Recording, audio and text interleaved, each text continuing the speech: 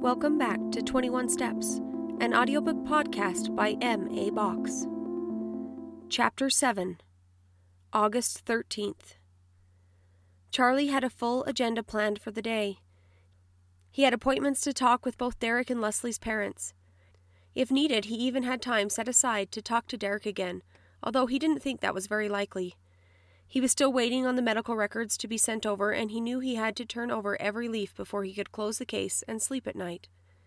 He had spent all morning writing down questions he was going to ask the family, like, when did Derek leave that night?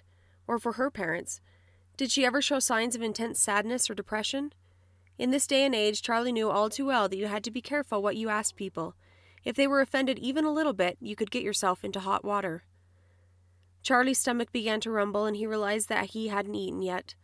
There was a sandwich shop just across the street, and he decided he could go and eat and be back in time to meet with the Cook family. Not to mention, he could use some fresh air and a little sunshine. His small office would get stifling if he was there for too long.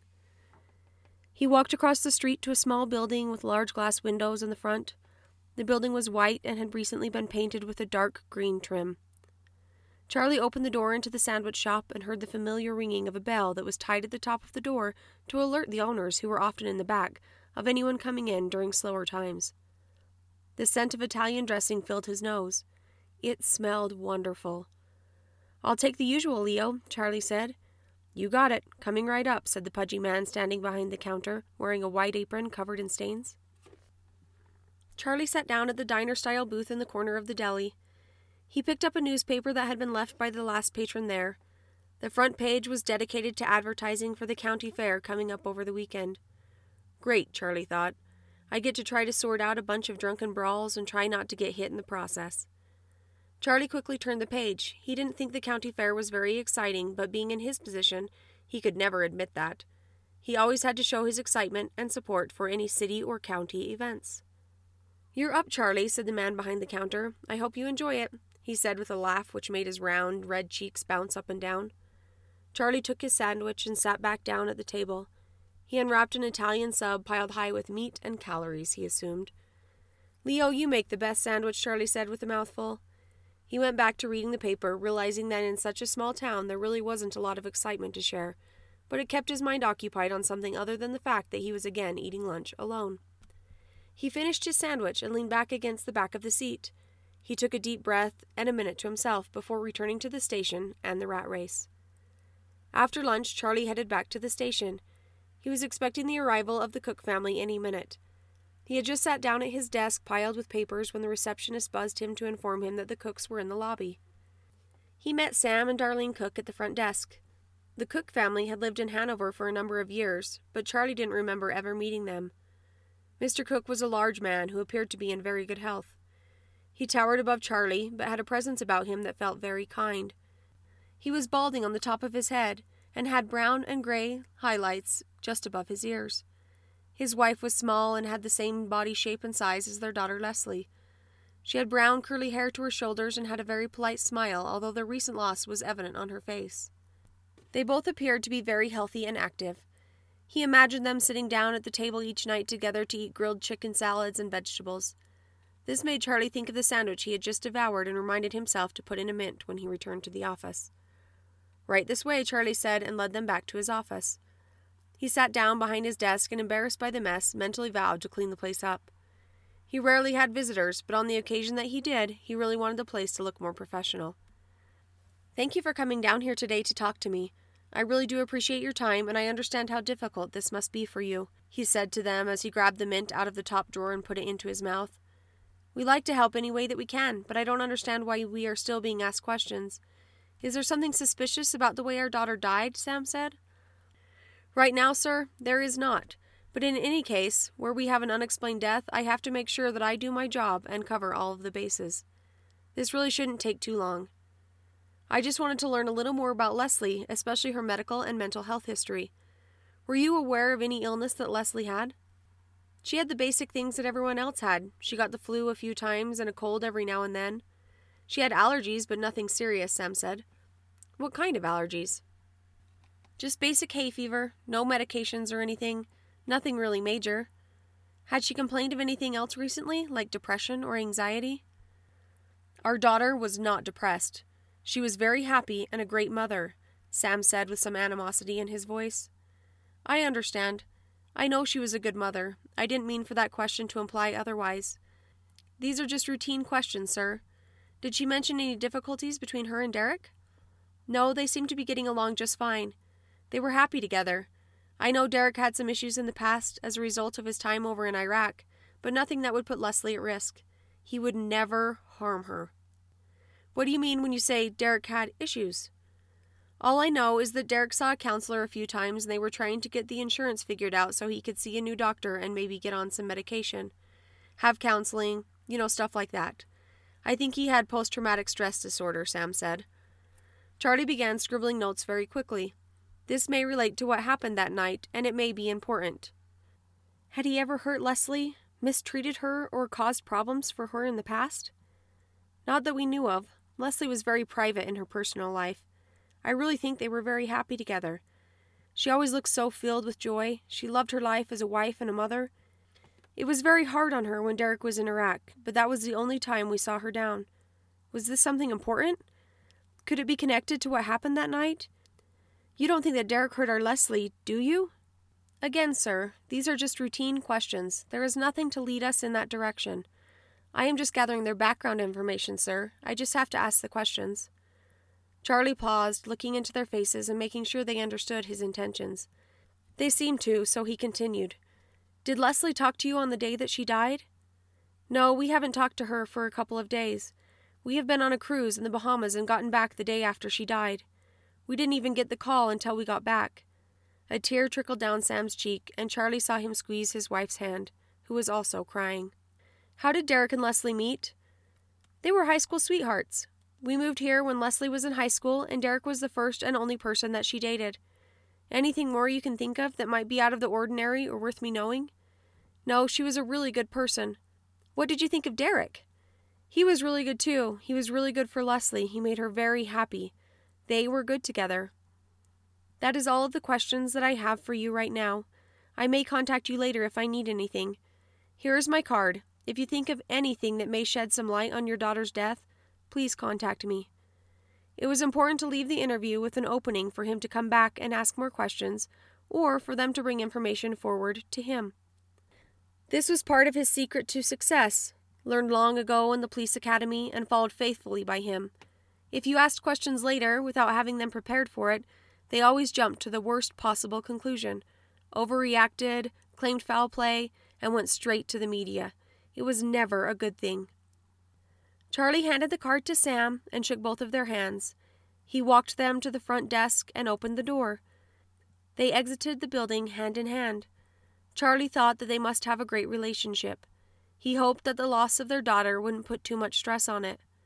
He remembered how Anne's parents had gotten a divorce shortly after she had passed away. Charlie didn't keep in touch with them anymore. It was just too hard. He hoped that the Cooks could make it.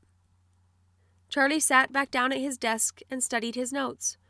Post-traumatic stress disorder jumped out of the page. Charlie hadn't been aware that Derek had suffered from any mental condition as a result of his time served in the military. He made a note that he needed to ask Derek for more details, and another note that he needed to put a rush on the medical records of both Leslie and Derek. Charlie leaned back in his chair and interlaced his fingers behind his head. His mind wandered and he thought, what would he give right now for a shot of whiskey? He longed to feel the burn as it traveled down his throat and into his stomach. He knew after today he would definitely be stopping at the local tavern for a drink. He convinced himself in his mind that it was okay. He would stop at 2, as promised, but he knew deep down he never stopped at 2 drinks.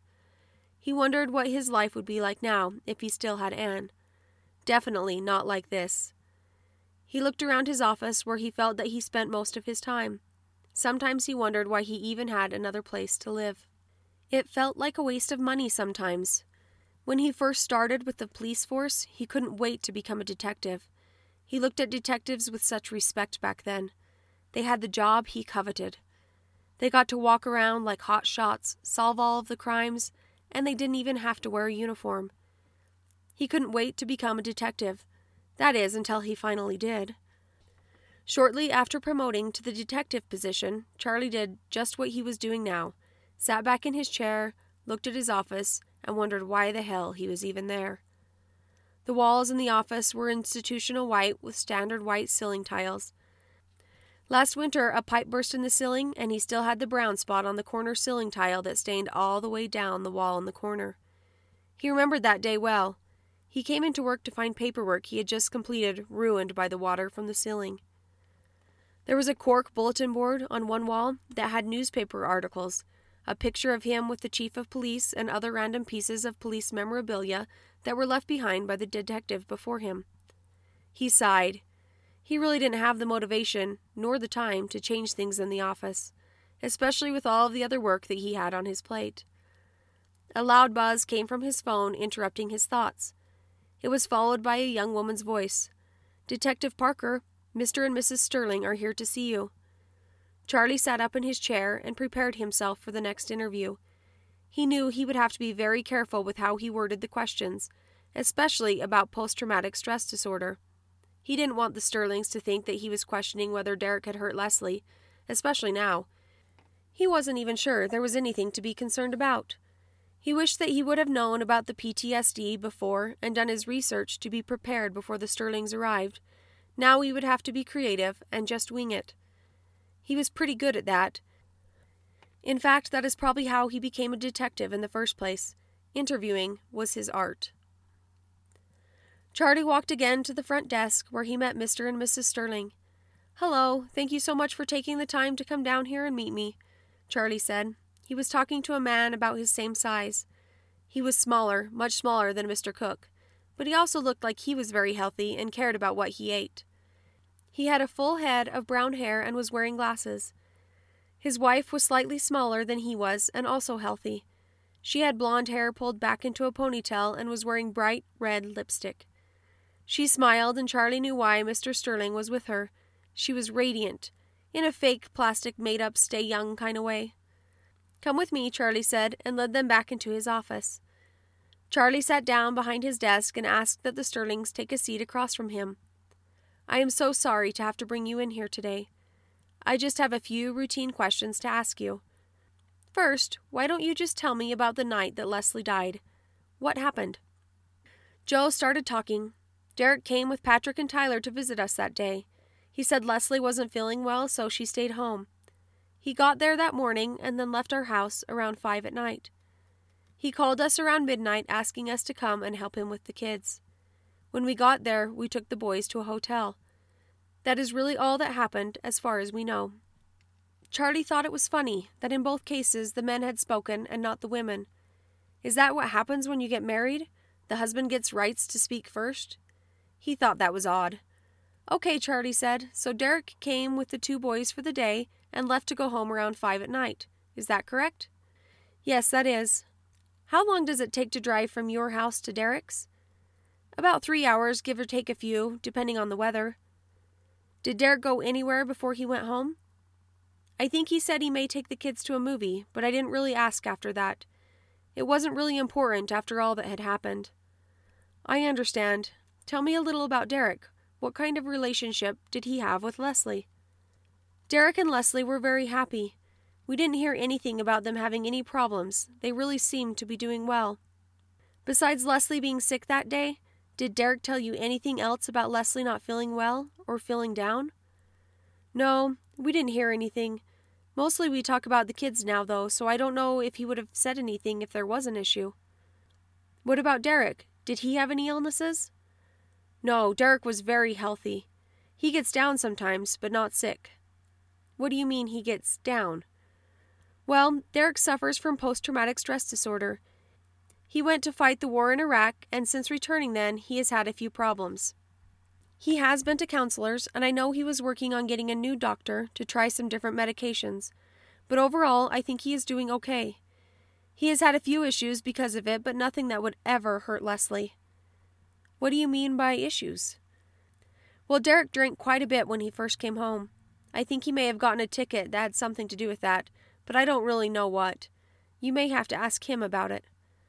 "Did Derek ever show signs of anger toward Leslie?" "Oh, I'm sure they had their arguments, but Derek would never hurt Leslie. He was a good husband. Do you think he may have hurt her? Is that what this is all about?" These are just routine questions that I have to ask when an unexplained death occurs. I have to make sure that I follow through on my part and ask all the important questions. Just covering all of the bases, okay?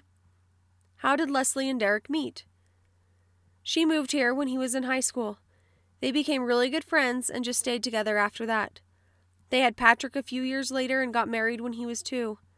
Then they had Tyler. They are great parents and great kids. Is there anything that you think I should know about Derek or Leslie that I haven't already asked? I really don't know what you're looking for here, but Derek has had a rough time. He lost his mother at a young age, and now Leslie. Please try to be careful where he is concerned. He has gone through a lot. When did he lose his mother? When he was about 8.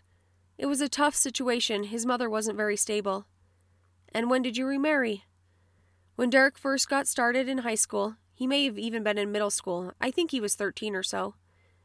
Okay, well, thank you so very much for your time. I may have some more questions for you at some point.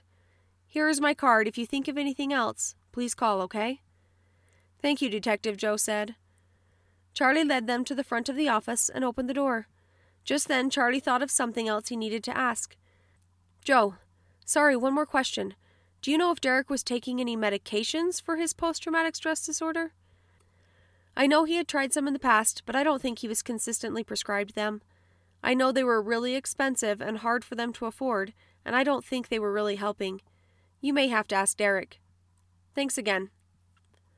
Charlie walked back to his office, processing the information that he had just received. There was definitely more to the story than what he was getting, and he knew the only place he could go to get that information was Derek. He sat down at his desk and pulled out the information sheet on Derek that had his contact phone number.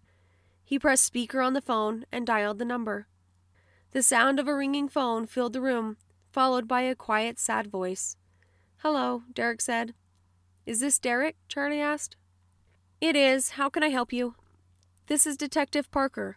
I am so sorry to have to bother you, but I have a few more questions for you. Would you be able to come in today or tomorrow and talk to me? I can come by tomorrow. What time would you like me to be there? Let's go with 1 p.m. Will that work? Yeah, okay. That will give me time to get the kids to my parents. I will see you tomorrow. Thanks. Charlie was thankful.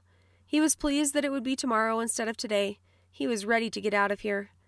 A click sounded on the other end of the line, and light above the speaker button went dark. Charlie thought it was strange that Derek didn't ask why he needed to come back in, or what information the detective needed, but he had just agreed to come. It would give Derek time to get his kids to his parents, and it would give Charlie time to research post-traumatic stress disorder.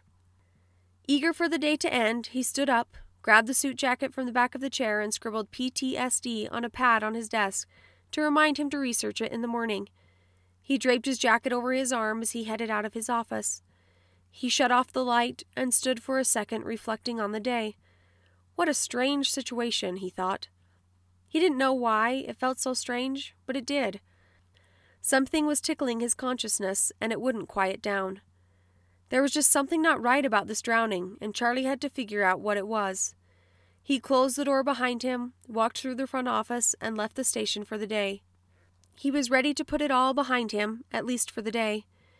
He got into his car, drove to the tavern, almost as if on autopilot. Tune in next time as we continue 21 Steps.